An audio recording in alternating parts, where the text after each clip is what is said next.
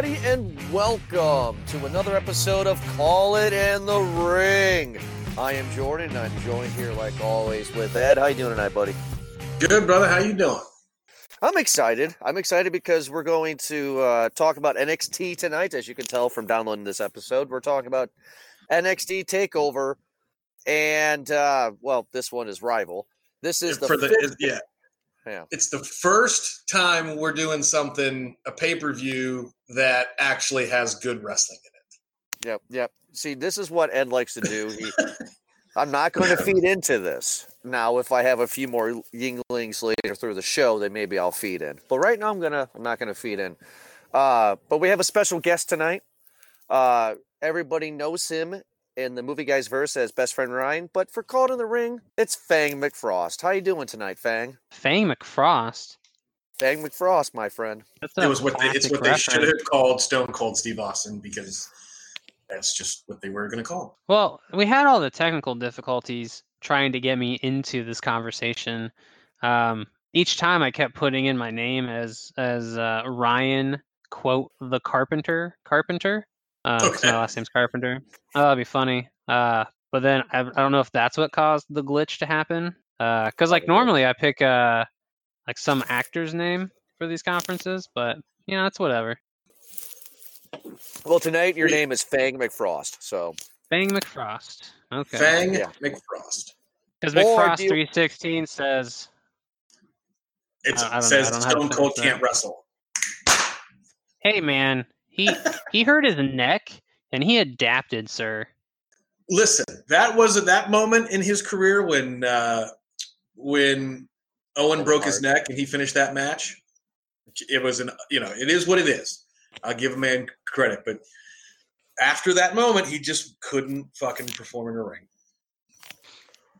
So the reason why I call you Fang McFrost is because I was watching a Stone Cold documentary recently, and he went up to Vince and he said that he wants to change, kind of like modeled off of this Mafia guy.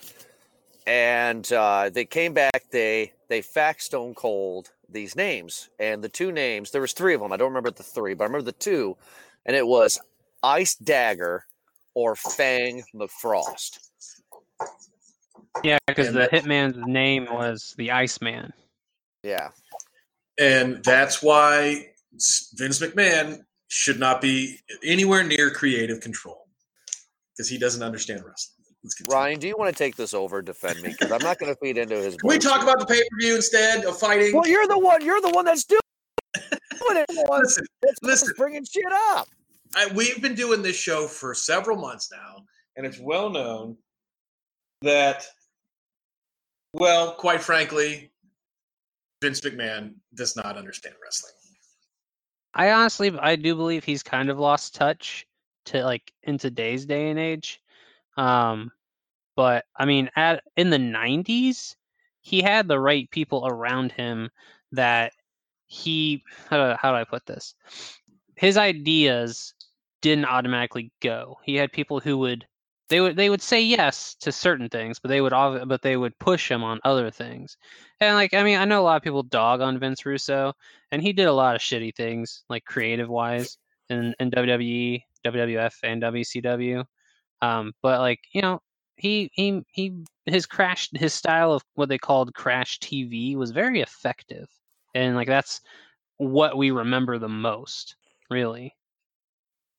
Yeah, I mean, the best moments, the best era in WWE was when they let the wrestlers take creative control of their characters and be more edgy. Just that simple.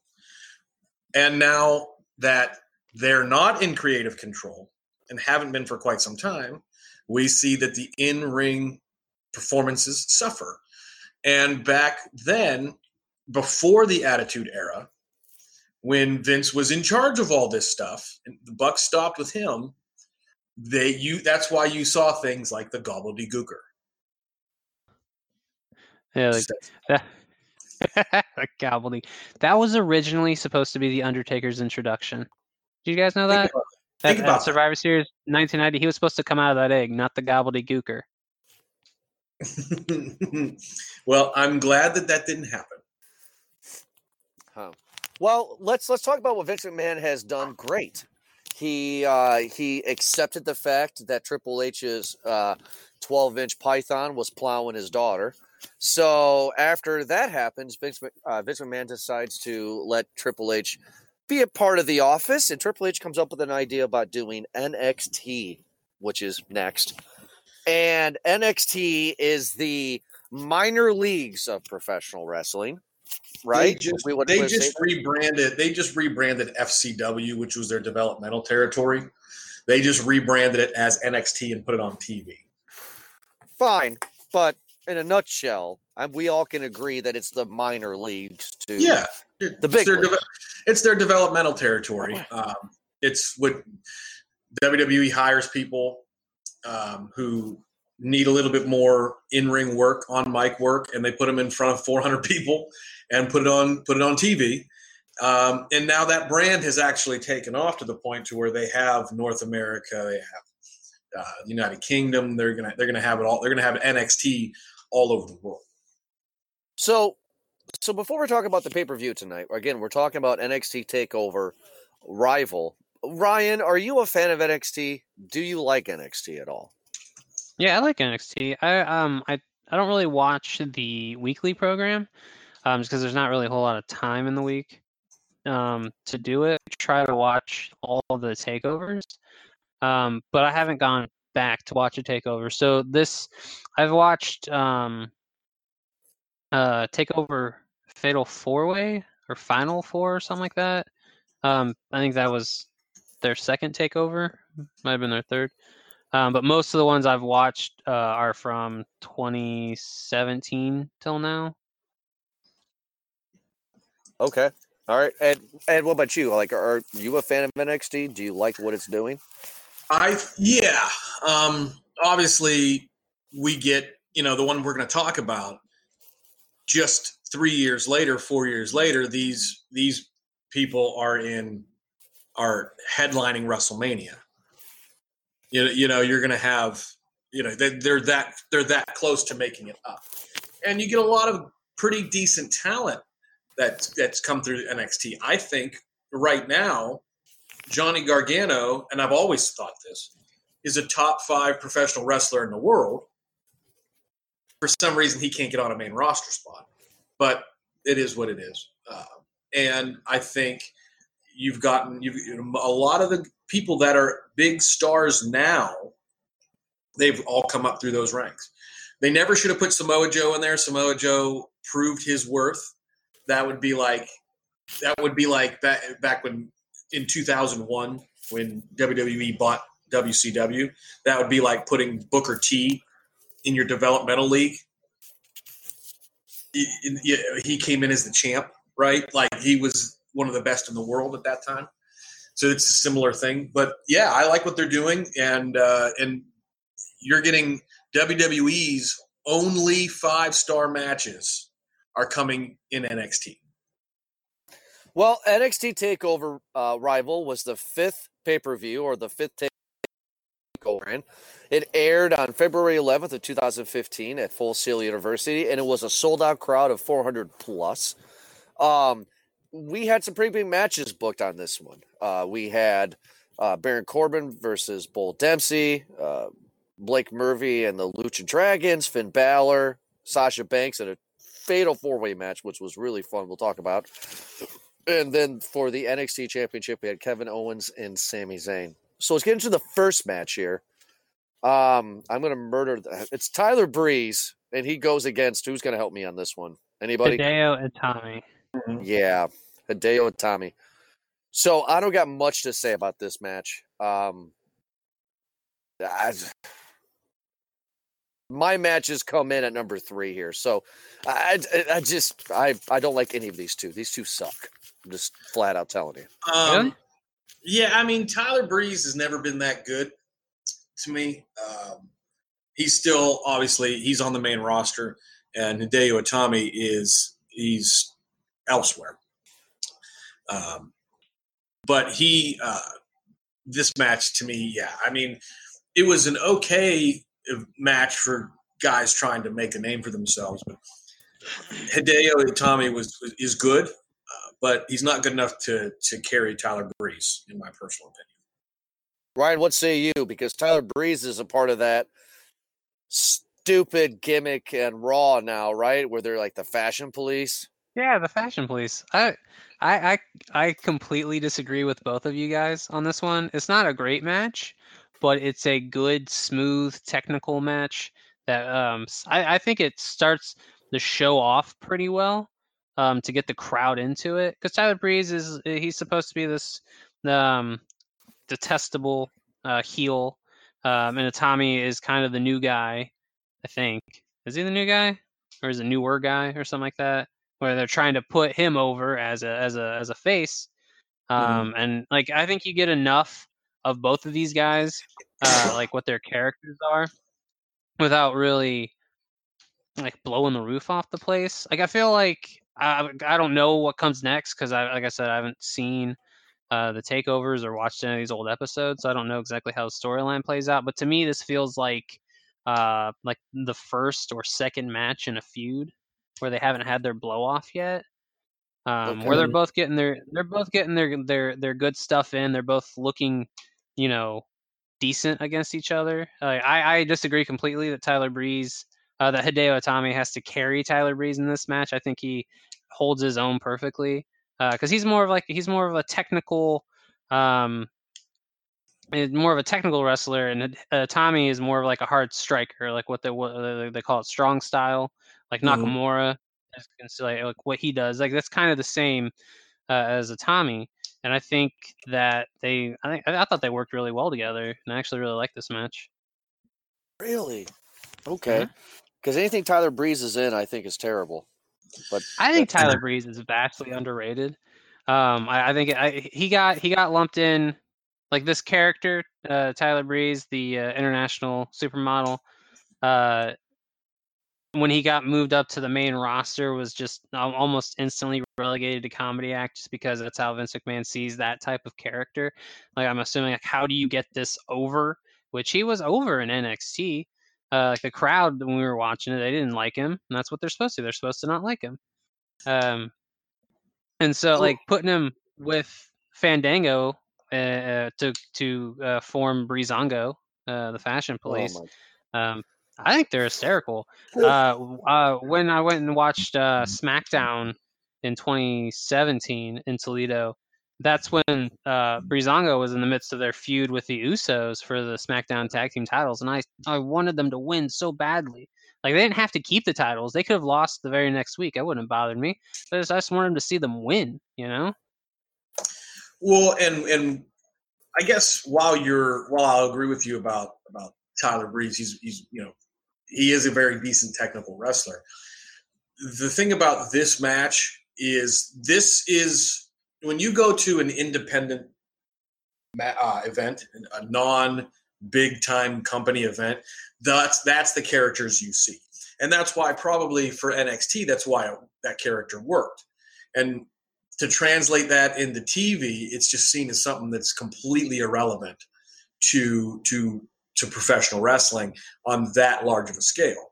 So to your point, I mean, yeah, the match itself isn't the worst match in the history of professional wrestling. That's not at all what I'm trying to get at. But when you look at NXT, you got to remember, this is if you're going to see a wrestling show in a gym. It just happens to have the power of the WWE behind it. So that's why I think that now that he's on the main roster, his talent is there, but the character is just not there for me. And that's why I'm not necessarily a fan of his, because it's not because of his in-ring ability. It's just the whole thing lumped together. When I see it, it's just like, oh God, this is really annoying. So then, Ed, what do you give the match then? What's your star rating for the first match of the night? I mean, I'm gonna give it a half a star. Seriously, the reason is because they just don't mesh well together. They just didn't. It went on. I think the timing was right, but I'm just not a fan of the way those two went about doing their jobs for me for those 8 minutes. So what about you, Ryan? What would be your star rating for this first match?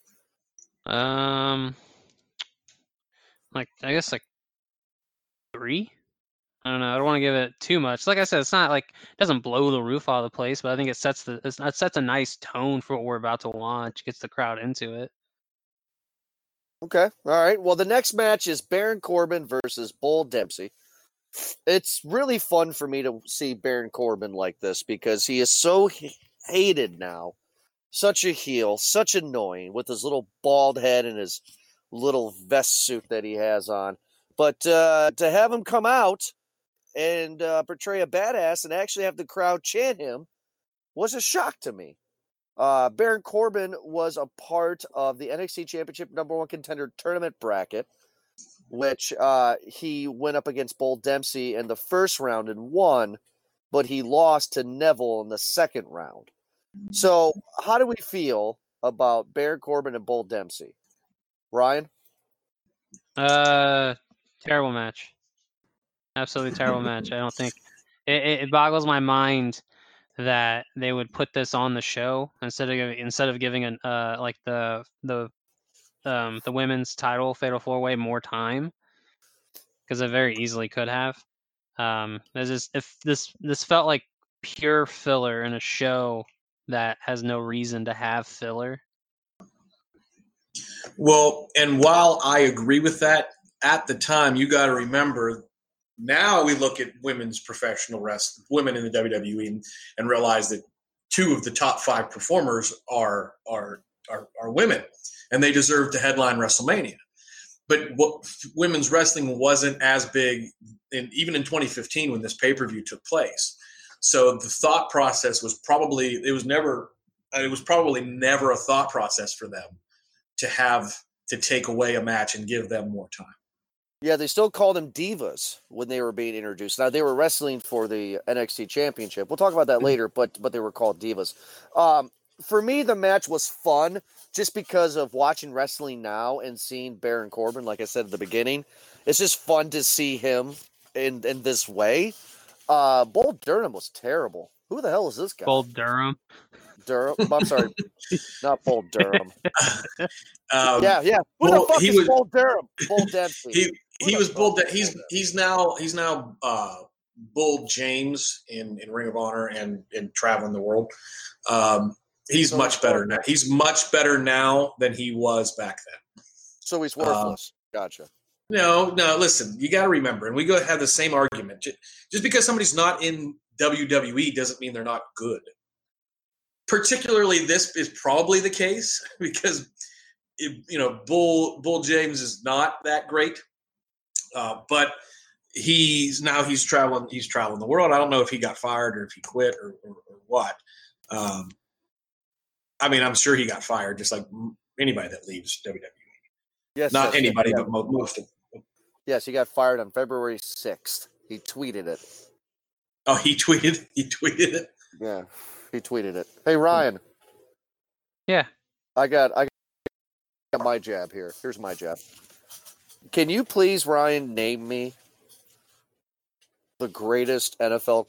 I'm sorry. Can you please name me Here the fuck greatest we go, Jordan.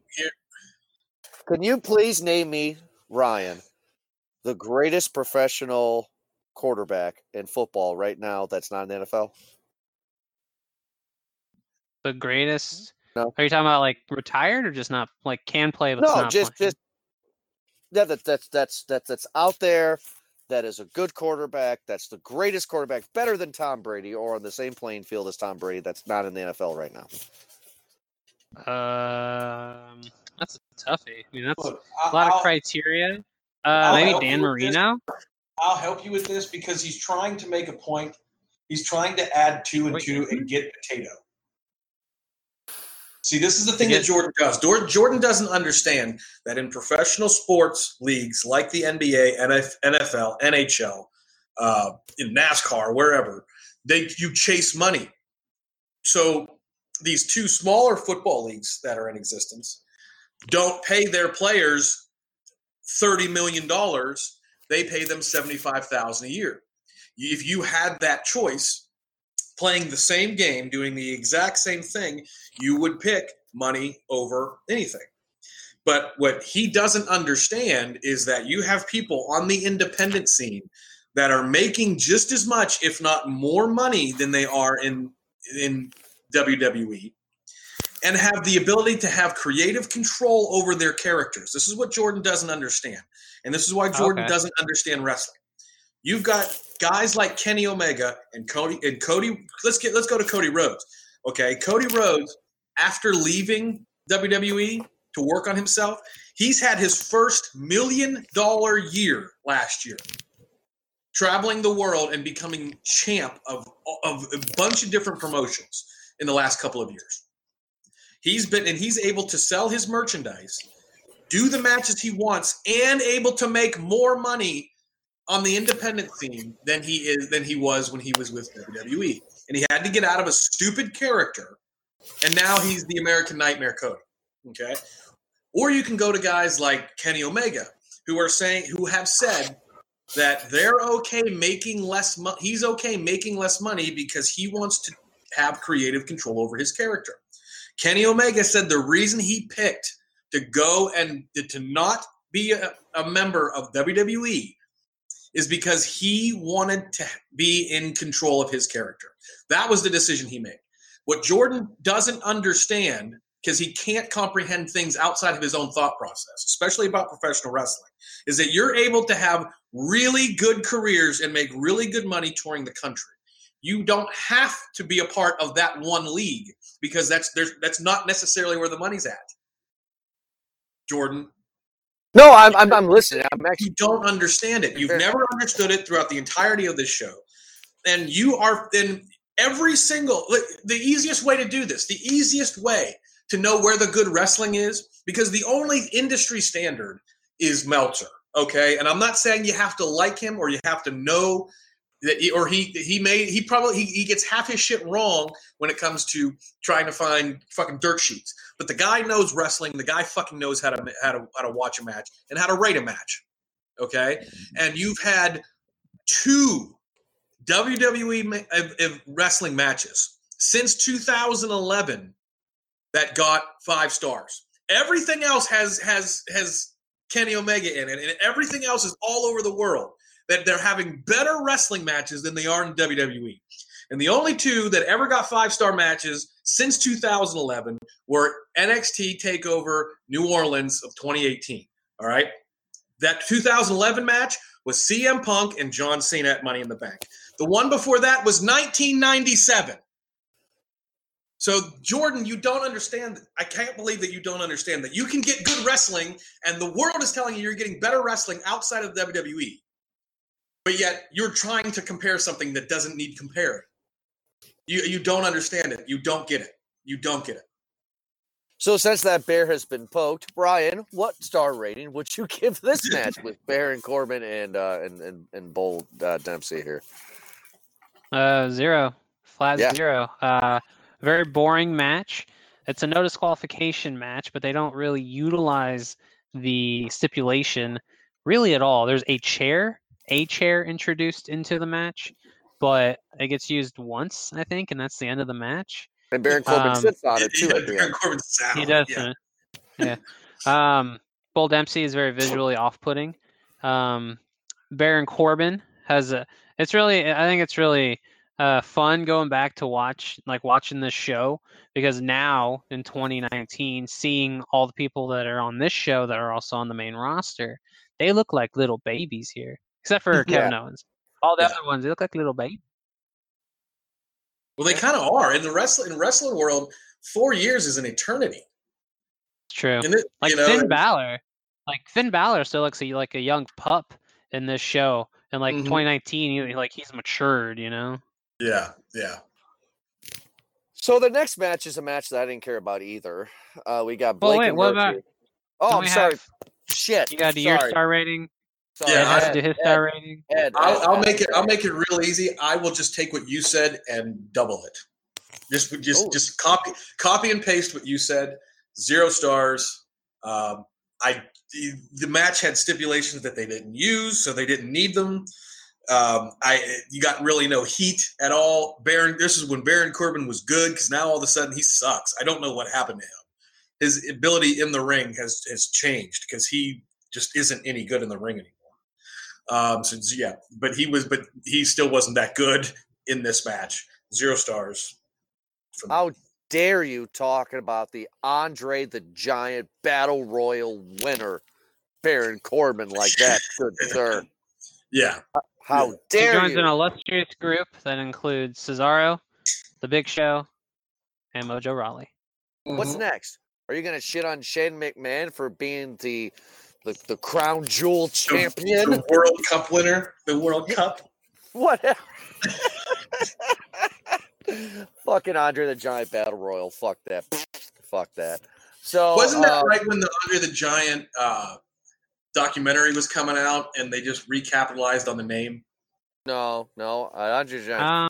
It started in Didn't it start in 2014? I don't remember. Yeah. I don't remember. It came out in 14. They started it in 14, and the documentary came out last year in 18. So no. Which, watching that documentary, the best part about that was that when they talked for 20 minutes about Andre's farts, and everybody laughed about Andre's farts to this day.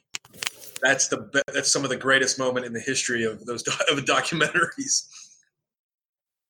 Okay, so the next match is Blake and Murphy, and they defeated the Lucha Dragons, which is Kalisto, right, and Sin Cara, for the NXT Tag Championship. So I'm just going to show my hand right now. There's only 2, in my opinion, great Mexican wrestlers that I have seen, and that has been Eddie Guerrero and Rey Mysterio.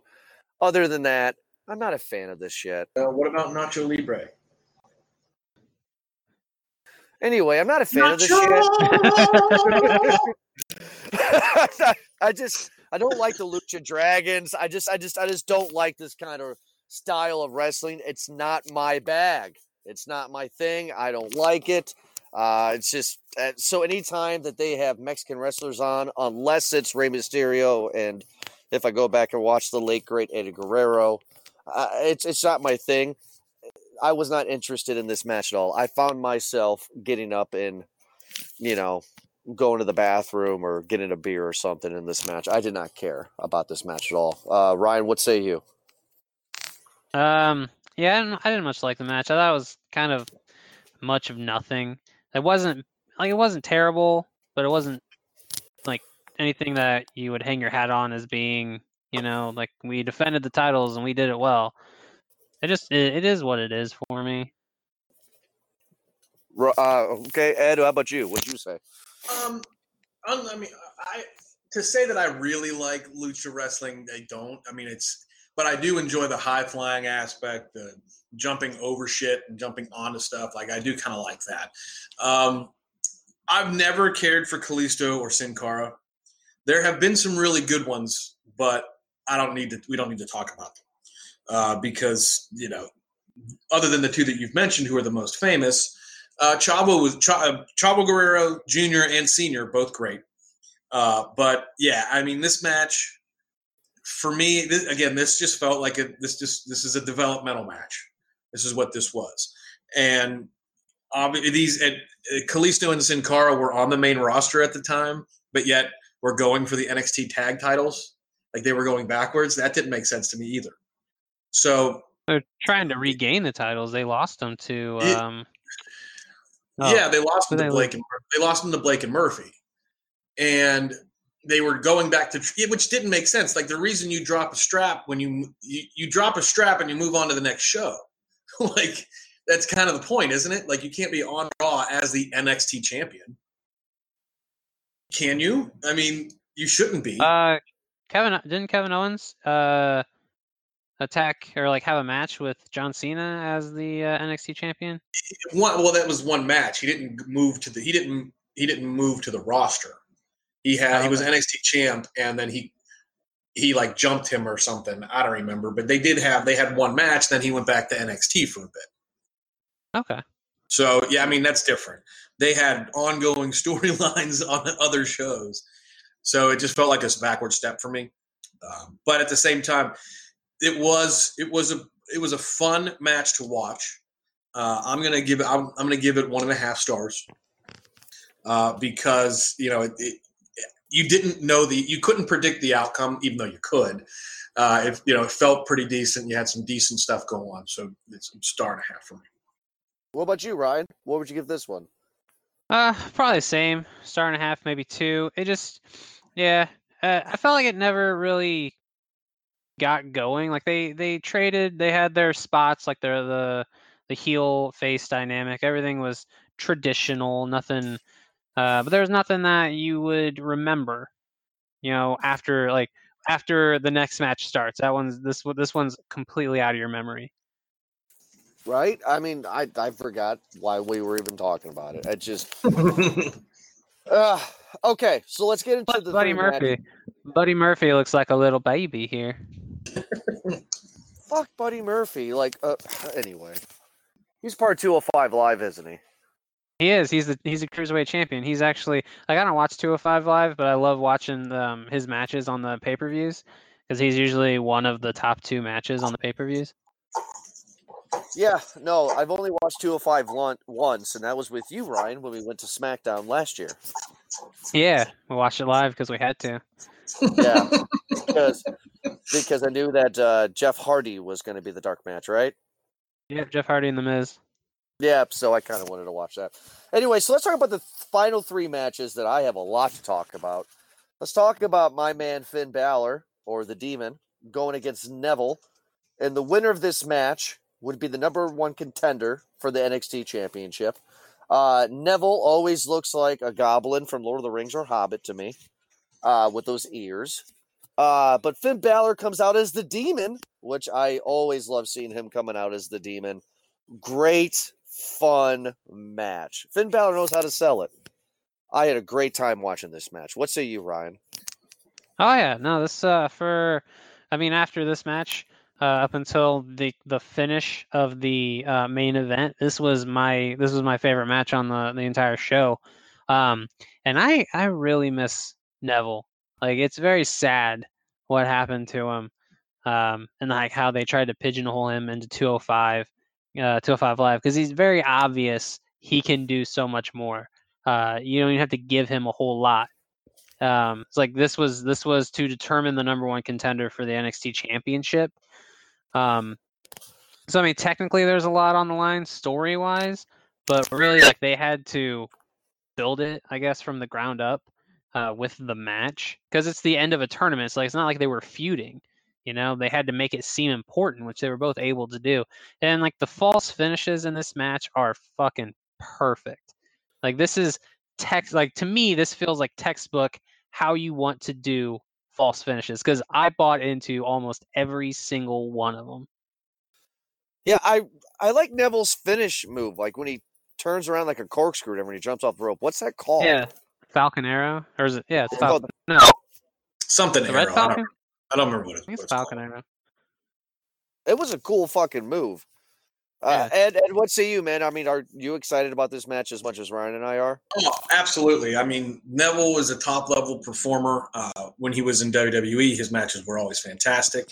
And I look forward to seeing him in AEW as Pac. I can't wait.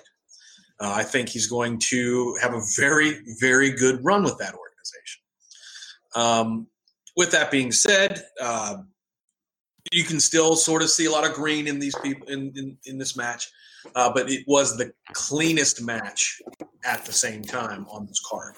So to me, I'm giving it 3.5 stars. Because like you said, though, I mean, you bought into the false finishes. You felt something when these moves were performed. I thought it just fell a little awkward at the end. I didn't think the act when they took it home, I didn't think it was that clean.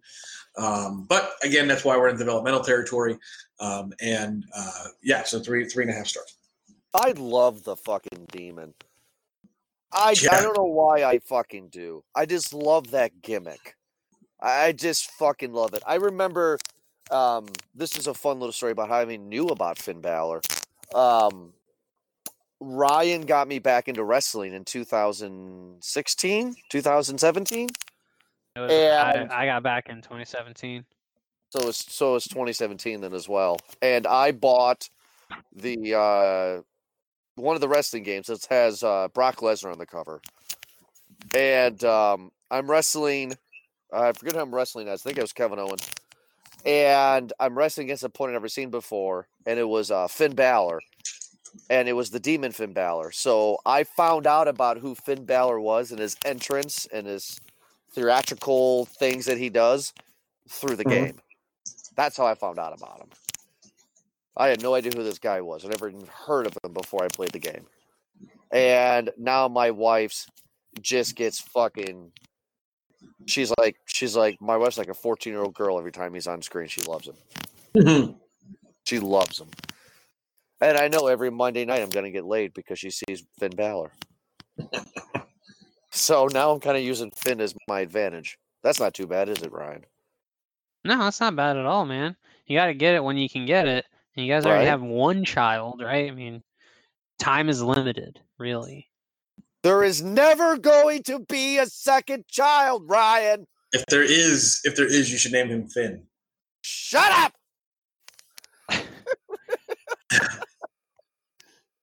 No! You know, I do have a question, though. What do you guys think is the reasoning behind Vince McMahon dropping names from talent? So, like, Adrian Neville was his name in NXT, but he was just Neville on the main roster. Like, the most recent one is Andrade. His name was Andrade Cien Almas. Now it's just Andrade. I'll give you the answer. Like Sean Parker, played by Justin Timberlake. Well, Sean Parker, played by Justin Timberlake, and the Social Network says, drop the Facebook. Just say Facebook. It's cleaner. That's exactly. But why keep, Baron Corbin instead of Adrian Neville? I feel like Adrian Neville rolls off the tongue a lot better than Baron Corbin. I don't know, because maybe that last name of Neville sounds a little bit better than Adrian Neville. I don't know. It just sounds cleaner to me when it comes to Neville. Baron Corbin? I mean, Baron Corbin's a joke. They don't like Baron Corbin in WWE. He's cannon fodder. I think Are you serious? They don't like him? He's in most of the, he plays a large part in most of the Raw episodes. Because he's a bad guy. How about this? I will say this positive thing about Baron Corbin. He knows how to piss you off. Kind of like how I do with Ed. He's so good at pissing you off, and Vince McMahon knows that, so he's going to put him on screen all the time because it's going to make you hate him. I hate the motherfucker. The guy's annoying. Hate the guy. And that makes him a good bad guy, right? Makes him a good heel. He's slimy. He always gets what he wants somehow. You know what I mean? Like, that makes him good. But when it comes to the name, I don't know, Neville, this sounds cleaner. Then, Ed, what about you? Well, I don't know why Vince does what he does. Some things just work. Some things don't. And I would say that most of the things that he does don't work. But for whatever reason, he just picks names. We were made a joke earlier. But you're not going to be Neville, or you're not going to be Adrian Neville. You're just Neville. And you want me to do it? Yeah, do it. Please do it. You want me to do the Hell in the Cell thing? I don't think Ryan would like it. You want me to do the Hell in the Cell? Ryan, have you heard my Vince McMahon Hell in the Cell thing? Yeah, you just kind of garble in a deep voice. Yeah. So he's heard it, so I'm not going to do it. That's just. I'm not going to. Well, maybe at the end of the show. The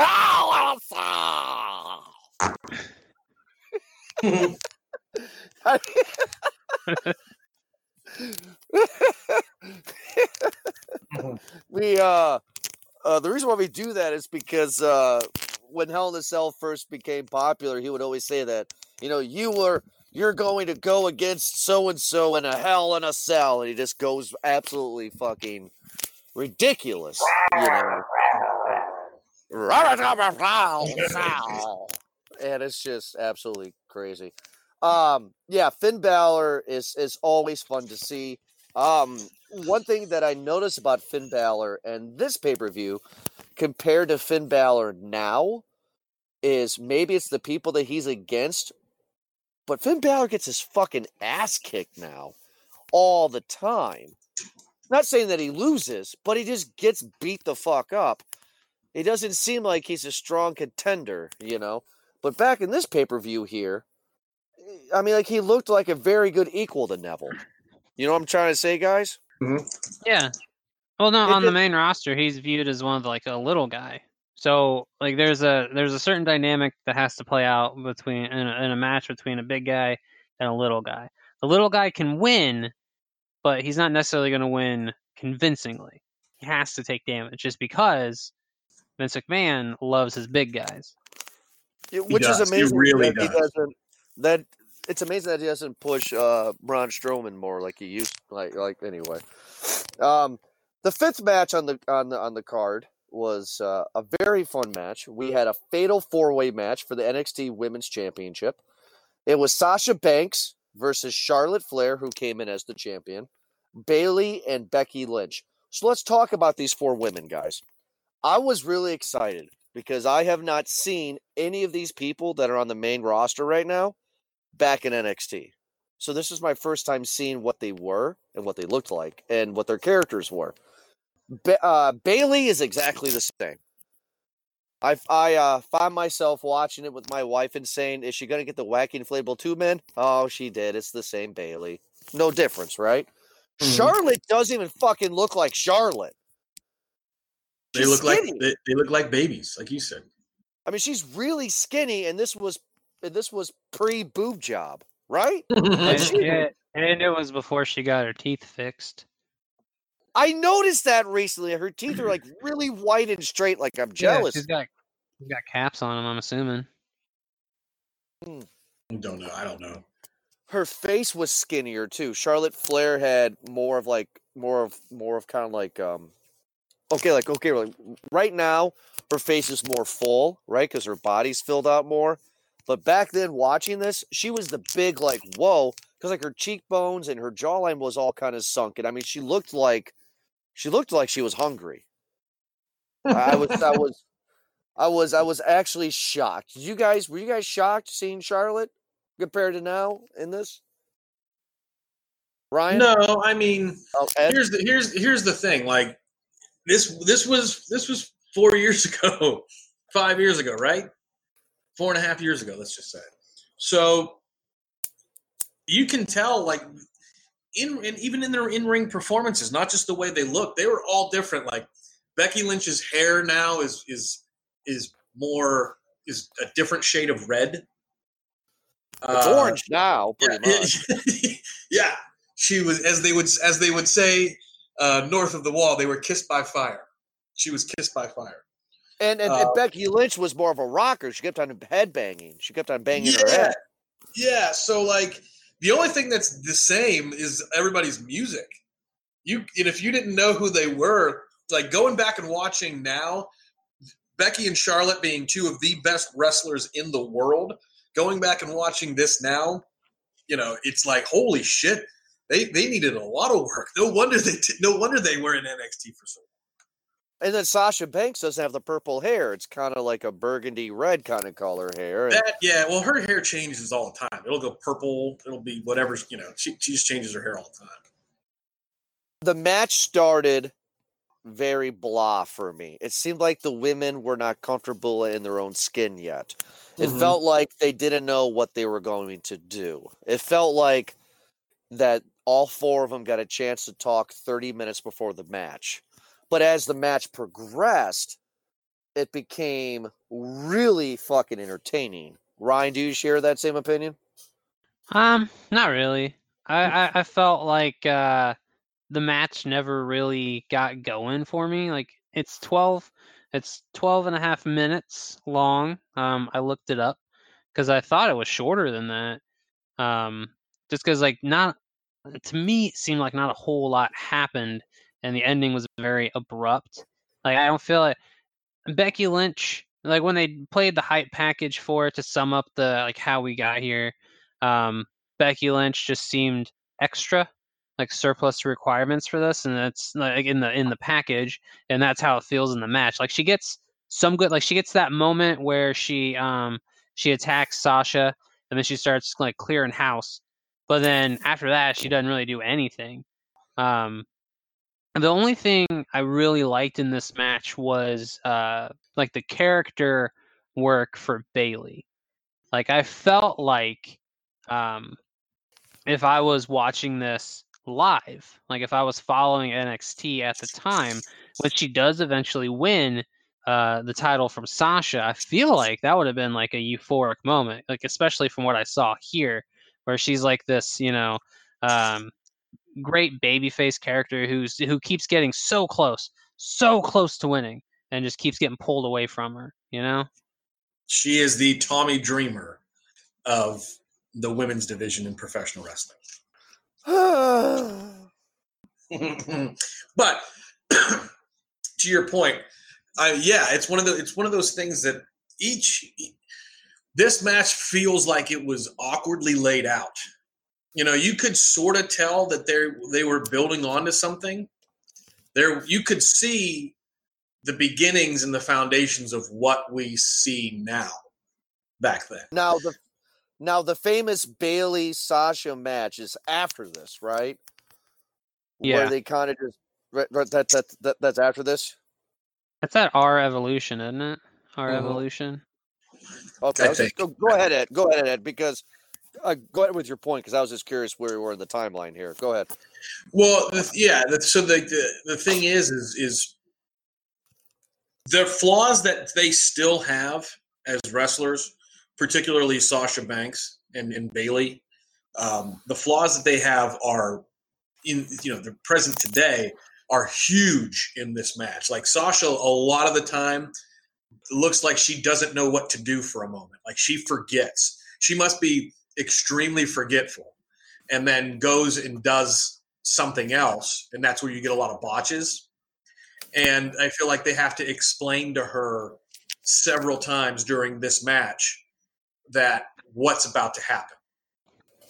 I don't know, because maybe I'm alone on that, but she's still today. Like it looks like she doesn't necessarily all the time. This isn't a thing about anything other than I feel like she looks awkward for long stretches of time, like she forgets what's about to come. See, I don't know if I agree with you on that, because I think all four of these women are great right now in the WWE. And I like the end, though, with Sasha and Charlotte, when Sasha has her in her submission move. I forget what they call it. And it's different now because now when the main roster on Raw, it's kind of like a crippler crossface in a way. But back then at this match, she pulled Charlotte Flair almost in half. She just pulled her all the way back. Hopefully Charlotte has done a lot of yoga, because that would hurt if they fucked that up. That looked like that was not fucking fun. Ryan, what star would you give this match? How many stars? I don't know. I guess like a 2, 1.5. I don't know. I'm not too high on it. To go back a little bit, I did look it up just now. It was at Respect, Takeover Respect, where they had their 30-minute Iron Woman match. But this match, I can understand, I guess, why it feels this way, because they're not seasoned professionals at this point. I think the most experienced one at this point was Bayley, and even then was only a couple years, I think, into her career. But I was kind of let down, because like I expected, coming out of the Finn Balor match to be like, this is like we're gonna get the high stuff out. Like we're gonna, I'm gonna ride it off into the sunset. Great match. But it is what it is. They're learning. They're adjusting to the style that they have to act in. And I Jordan, think what the fuck are you doing? Are you Jordan? It sounds like you're humping a doorknob or something right now.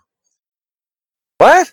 I just adjusted my seat for like 12 minutes straight. The entire thing, the entire time he was talking, all I could hear was you rustling something. I thought you were trying to hump a doorknob. I was just adjusting my seat. Anyway, continue. Okay, so I think actually this match would have been better if Becky Lynch wasn't involved. As much as I don't want to say that because I really like Becky Lynch. But I think she wasn't needed at all in this match. It was just something that got like a body that got in the way, really. Yeah, she wasn't in it that much. Yeah, I agree. Yeah, here's the thing, and I hate that I'm agreeing with you about this. Like this match today, if they had this match at WrestleMania, it would be the greatest match in the history of professional wrestling. But like you said, they're not seasoned. They don't yet know what to do. And yeah, Becky Lynch got in the way for the majority of this match. and Bayley, she's probably the best looking in the ring. And what I mean is her wrestling skills of the four of them at this particular moment in time. Maybe it's because she was the one who was the biggest fan the longest, so she was more studied. Maybe I don't know that to be a fact. I'm just making that as a comment. I'm going to go a little higher than you. I think this was a 3-star match. And I don't know if I'm giving it that because of what could potentially be versus what this match is. Because I just really wish that we could have gotten more out of them. I feel like there should have been way more. And this is, if they would have, like you said, if they would have had maybe 5 more minutes, they could have had a better match, I think. So there's my. I feel like it ends super abruptly. Like they do that high spot where I think it's Charlotte jumps on everybody. Like they take the turns where Sasha jumps out of the ring on top of Bayley and Becky, and then Charlotte jumps on top of the other 3 girls, the 3 women, and then Charlotte picks up Sasha and throws her in the ring, and then they tussle for a bit, and then she locks her into the bank statement, and that's it. I feel like it kind of came out of nowhere and ended abruptly, just because it never really got going. Like nothing happened for me to lead me to like, oh, this is the finish. You know? Yeah. I think that was a big downer for me. Yeah, I 100% agree with that. The finish, like you said, just sort of came out of nowhere. This is case in point of it being a developmental territory.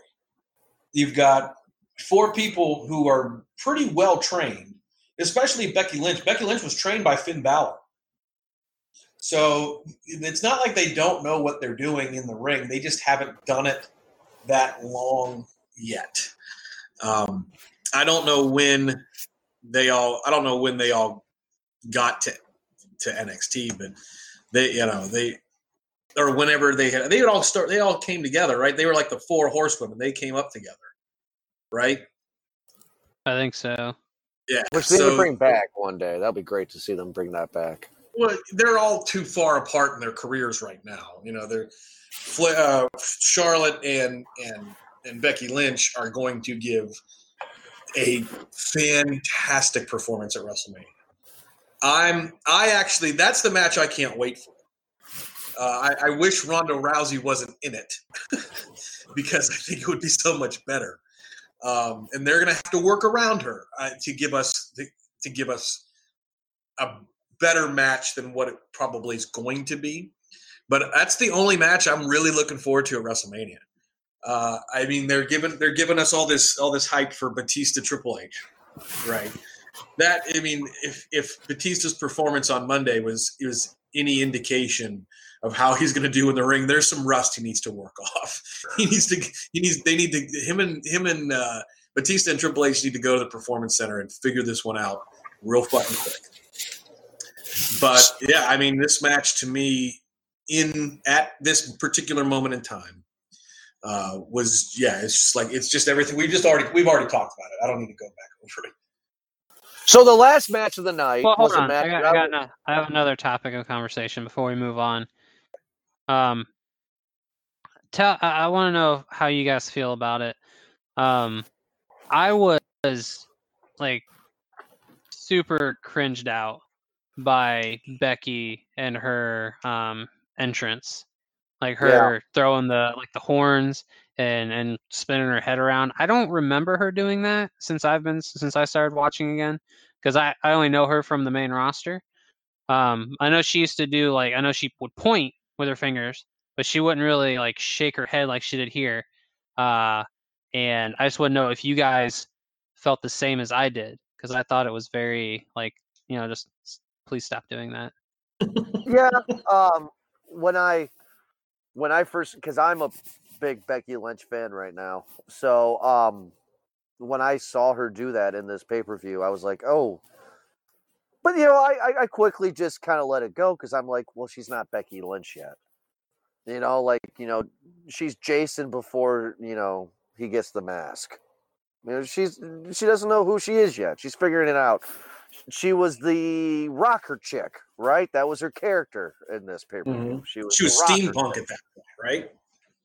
Steampunk is. I mean, her dress. I mean, her attire didn't really scream steampunk at that point.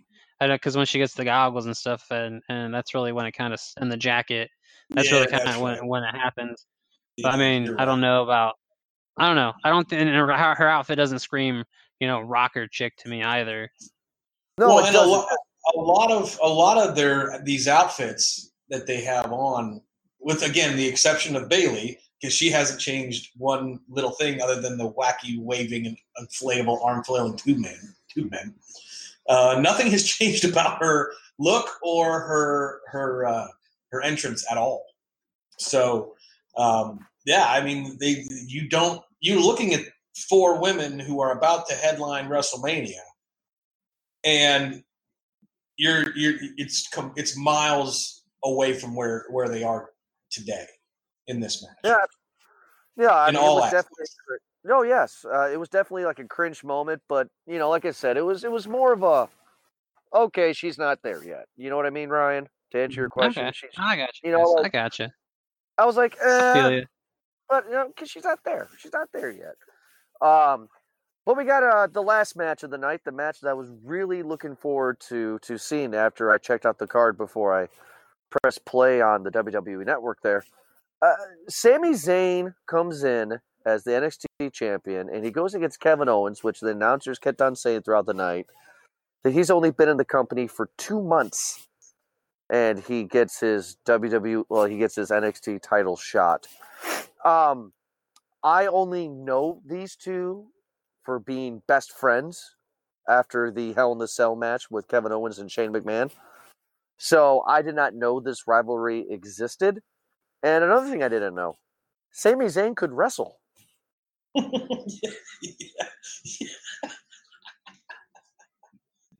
He could. I don't know what happened, but he could. And he was he takes great bumps. He's so good at taking bumps. Still to this day, he's good at taking bumps. Completely well liked. People were excited to see him. Like I was completely blown away with the reaction that Sami Zayn got. Like I had no idea. Wow. And you know what? I have been a Kevin Owens fan ever since I first saw him. So anything Kevin Owens does, I'm going to like. I don't know why. I just like the guy. I thought these two had a good match. Ryan, what about you? What did you feel about this match? This was my favorite match of the night. I thought that everything that they needed to do to get the storyline over, to get Kevin Owens over as this detestable heel, just this miserable prick, it works so well. Because they play the whole history of this whole storyline plays on their history together, and how they have been with each other on the independents their entire careers up until this point. So they have this vast wealth of knowledge of one another, and this chemistry that you're not going to normally get if you just throw them together, like say they did with Baron Corbin and Bull Dempsey, and everything, how the match is laid out. Excuse me, how the match is laid out, how it finishes, I think was I don't want to say perfect, but it was damn near close to what they needed to do to get the act over. I think Sami Zayn, it starts off hot with Sami Zayn attacking Kevin Owens because he's stalling, doing the classic heel move, and he comes out on fire, and then after like 3 minutes or so of that, Kevin Owens just controls the next 20. And you have these hope spots where, the champion should be able to overcome, but almost every time Kevin Owens cuts him off. And the crowd doesn't get their their release, they're like, the good guy's winning sort of thing. Now I know the crowd cheers for Kevin Owens at the end, and I think it's just because he's like really charismatic. But like I think it's great. I love the fact that it ends in a referee stoppage and not an actual pinfall or submission or anything like that. Well, let's talk about that before Ed chimes in here. Now, I know this may sound crazy, but I think, because I watched it repeatedly, I think Sami Zayn actually was a little hurt there. Not to the extent that he is selling it. I think he got fucking hurt. Kevin Owens is on the floor, and Sami Zayn jumps over the rope. Well, I mean, no, he doesn't jump over the rope. He kind of like springboards off the rope. And his head clearly hits that fucking steel ramp. Oh, yeah, it does. And I know he's overselling it because, 1 minute he's walking straight and the next he's fumbling. But I don't know, Ryan, Ed, what do you guys think? Do you guys think do you think Sami Zayn actually was actually hurt here? I mean, he smacked the back of his head on that steel fucking ramp, right? And I don't know if it was a work or not. I that's the best thing about this match is I have no idea. I mean, we know that right now Becky Lynch is working that knee. It's not really hurt, right? We're fully aware of that. But I have no idea if they did that. If they did it, because they've been using the black shirts for quite some time, and I hate that they do that. Normally, when you see the black shirts, it's like that's it; they're really hurt, and that was so well done and so put together. I have no idea if they meant it to happen that way. No idea. Ryan, what about you? What do you think? Well, I mean, in storyline, like watching it just as a viewer, not knowing like the whole X thing, or the referee throws up his arms if it's an actual injury, like he thinks is a legit injury. I would honestly believe that, yeah, like he smacked his head and he got a little daze from it, and that led to him getting beat down. So he probably, got a little concussion from the floor that was exacerbated by Kevin Owens. I could buy into that. But like as what they call it, was it a smart mark? Like I'm aware of the X and all that stuff. But they did do the because there's a thing where like when they do a high spot, the ref will like grab their hand real quick, and if they have to squeeze back to let them know like, oh yeah, I'm fine. But, like they do that, and Zayn doesn't squeeze back. And, like, so I thought that was a nice little touch that they added into it. But that's the thing. I don't know if it was real or not. That's the beauty of professional wrestling sometimes, is knowing what we know. Like when these guys take a huge bump and they squeeze the ref's hands to tell you, like, I don't know if they got really fucked up.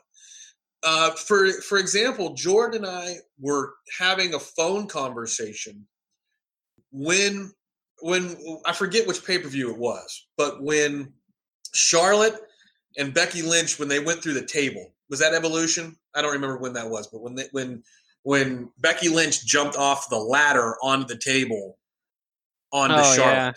Yeah, it was Charlotte was screaming, "Oh fuck! Oh fuck! Oh!" Like she was crying. And Jordan and I were on the phone together, and I'm like, "Oh my god, she's really hurt. She's real fucking hurt." I really thought she was hurt, but they continued on, and she came out the next night on TV and was perfectly fine. So I don't know if in this match they brought, like I said, they brought out the things that would tell you the guy's hurt, but they let the match continue. So yeah, I have no idea. I was curious about that, because I'm watching it, and I'm like, and after Sami Zayn did the springboard and hit his head on the ramp, I went back and kept on watching that over and over again, probably half a dozen times, to see if he actually hit his head or what was his shoulders. You know what I mean? Like, is he actually selling this? son of a bitch hit his fucking head. Mm-hmm. So I was just curious. But then, later in the match, he gets ready to do his finisher. Kevin Owens is in one corner. He's in the other corner. He starts to run, and then he stumbles and falls, and then he collects his thoughts, and then he runs. I'm like, okay, so it's fucking, it is the way it is. But at the time, I was like, Jesus Christ. What I love about these two in this match is I actually believed it. And that's what makes professional wrestling, for WWE or whatever, really fucking fun. Kevin Owens is great at selling fucking anger, I think. And, I thought watching this match that these two actually fucking hate each other. These guys despise each other. These guys are sick of each other. These guys are like actual blood brothers just fighting it out because they can't stand each other. I actually believe that. Do you guys feel that same opinion, Ryan? Oh yeah, no, I believe based on like I said at the beginning of this section, the success of this match owes a great deal to the shared history between them, and the hype package does a great deal of getting that over to people who aren't familiar with it. And especially the promo when I don't know if it's a contract signing, or what it was, where in the hype package, Sami Zayn says, "Do you want to see me kick Kevin Owens' ass?" I think it does goes a long way to putting over the anger and animosity between both these guys, especially at the start of the match, where Kevin Owens is trying to get into the head or get to Sami Zayn by continuously rolling out of the ring when Zayn's about to attack him. Just like the look on the look on Sami Zayn's face as his temper is starting to kind of boil over before he has enough and launches himself over the referee to start the match. I think it's very well done. Okay, so Ed, how many stars are you going to give this? This match to me, this is a 4-star match. It's a 4-star match. For everything that I've said up until this point about it being, this is a developmental territory. This is where where people come into the organization, go to train, and get in front of people. These guys they look real fucking good, real clean. Sami Zayn takes a great bump, and not only, I'm not even talking about where he legitimately cracked the back of his skull. And I'm assuming it's an accident. I'm assuming it was a fuck up. But the fact that I don't know if him bashing the back of his head, which probably was not in the cards for them, really contributed to the end or not. I have no idea, and that adds even more so to the match. With that being said, it does kind of detract from some things because we didn't get the clean finish you would want, and that's the only thing that keeping this match from being higher than 4 stars is it doesn't have a finish. It doesn't really have a finish. So, I mean, it's extremely well done. Kevin Owens is a fantastic heel. He's a great heel. I really wish that they wouldn't take the two of them being best friends and hating each other. I wish they still didn't have that same fucking storyline 5 years later like we do. But, I mean, I think it worked extremely well for this match, for this pay-per-view. And I'm glad we got to watch this match. This match was absolutely fantastic. Ryan, how many stars would you give this match? Oh man, 4 stars. 4 stars. It's not a perfect match, but it's definitely one of the better ones that I've seen in terms of like in-ring work, character work, and getting a storyline over. Like, it accomplishes everything it needs to do. Okay. So now we're going to get to the end of the show here where we talk about the overall star rating of the whole pay-per-view. So Ryan, you are our guest. We'll ask you first here. How many stars will you give this pay-per-view? 3. Let's do 3. Maybe 3.5. It has, I think it evens out in terms of things that I really liked about it and things that I were disappointed and or greatly disliked. The main event, great. Balor versus Neville, great. Breeze and Itami, really good. But the other 3 matches go from serviceable to meh to why the fuck is this on this show? Going back to the Baron Corbin Bolt Dempsey match, that felt like it could have been. They could have just used it that match for like the main event of the next NXT episode. You know, it didn't have to be on a takeover. All right, Ed, how many stars will you give this pay-per-view? I'm gonna say all in. It's a 2-star pay-per-view. It was better than Fastlane, which we just watched.